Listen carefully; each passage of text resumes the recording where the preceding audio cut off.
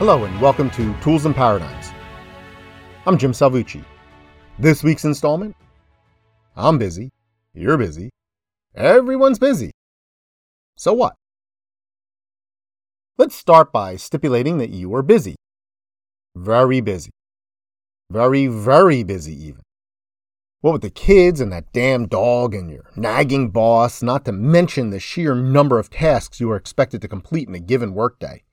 You're busy. I get it. Let's also stipulate that there is no inherent virtue in being busy. Can we all agree to that? Take a deep breath here before you react. Think. Just because someone does lots of stuff does not mean they are doing good or even doing good work. Just doing more stuff is neither a moral imperative nor a sure means toward effectiveness. By extension, you therefore do not have to compete with your coworker, neighbor, sibling, or even spouse over who is the busiest, since busyness is, wait for it, meaningless in itself. Besides, count on it. You're really busy. Really, really busy. So what? What if I told you that busyness is as much a mindset as, well, any other mindset you might have? By mindset, I mean a deep-seated inclination, a set of unquestioned assumptions, and all the habits and paradigms that accompany them. Mindsets can be wonderful. If you truly believe that you can indeed learn new tricks no matter how old you are, you will tend to keep learning. If you truly assume that you will meet your personal goals, it is likely you will succeed. Mindsets can also be debilitating. If you tell yourself you are bad at math, well, guess what? Even if there is no intrinsic reason or evidence that you have a math deficiency, every time you encounter a math problem, you will tend to freeze up. Similarly, if you imbibe the notion that you, your family, or your organization simply lack the resources to get ahead, you will indeed lack the resources to get ahead. We call that the scarcity mentality. And it's a killer. Educators following the work of Carol Dweck tend to divide mindsets into two categories: growth mindsets and fixed mindsets. An example of the latter is the belief that my intelligence level is set, that I cannot grow smarter no matter how much I try. In contrast, a growth mindset would tell you that you can indeed improve your mind and increase your intelligence. By the way, can you guess which one of those is accurate? Let's try another. A fixed mindset will tell you that it's all stacked against you, that the income that you have now is about all you can ever expect. Sure, you may get raises and promotions, but those will be incremental. You will never achieve your financial dreams and will wallow in scarcity. On the other hand, a growth mindset would tell you that what you make now has little bearing on what you will have in the future, that your income can increase exponentially. If you really believe this, both your attitude and, this is important, your behavior will change for the better. So let's play with this idea that busyness is a mindset, something we believe without any doubt, an assumption, a habit. Is it a growth mindset or a fixed mindset? Got your answer?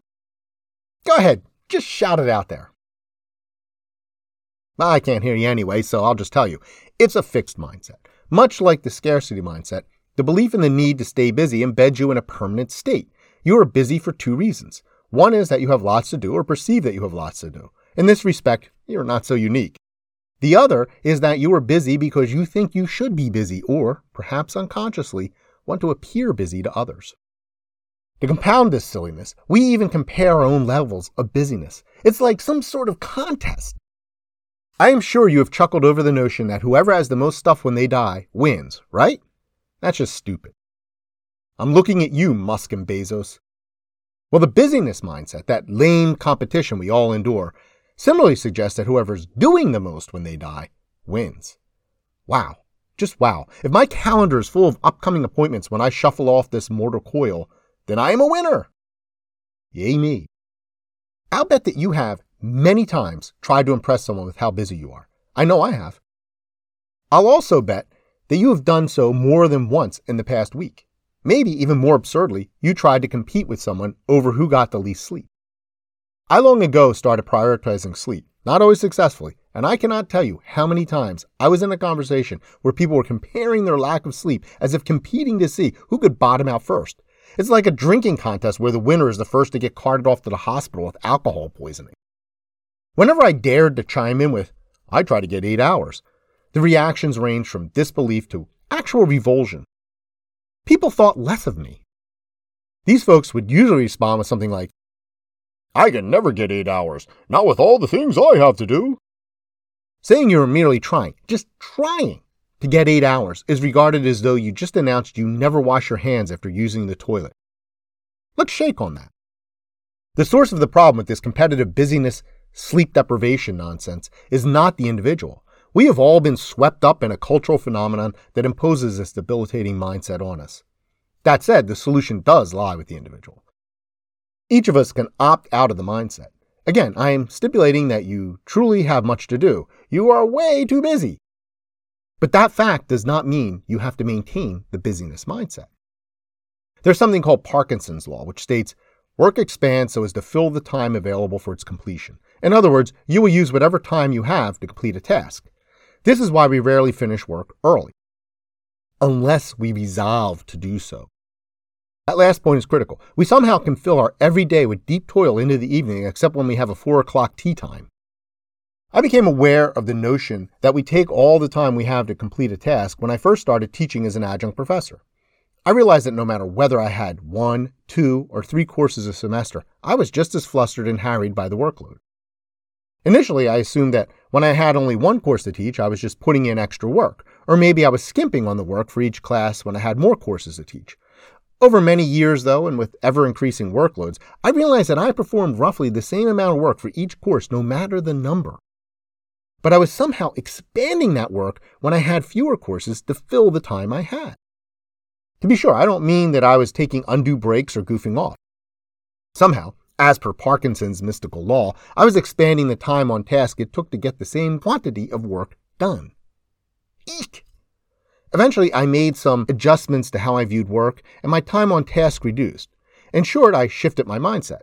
Mind you, it isn't easy to do this in our society, and I've reverted many times, even recently.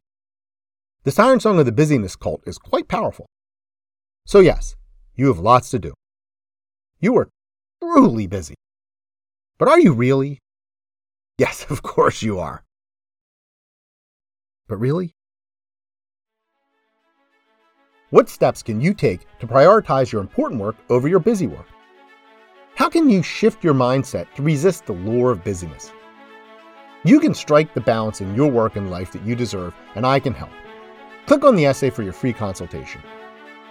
Share your thoughts on this topic or participate in the discussion by leaving a comment or by contacting me directly by email. jim@jimsalvucci.com. You'll need to register with Substack to leave a comment, which is painless and free. Please share this post on social media. And don't forget to click subscribe to have Tools and Paradigms sent weekly to your inbox. I look forward to hearing from you.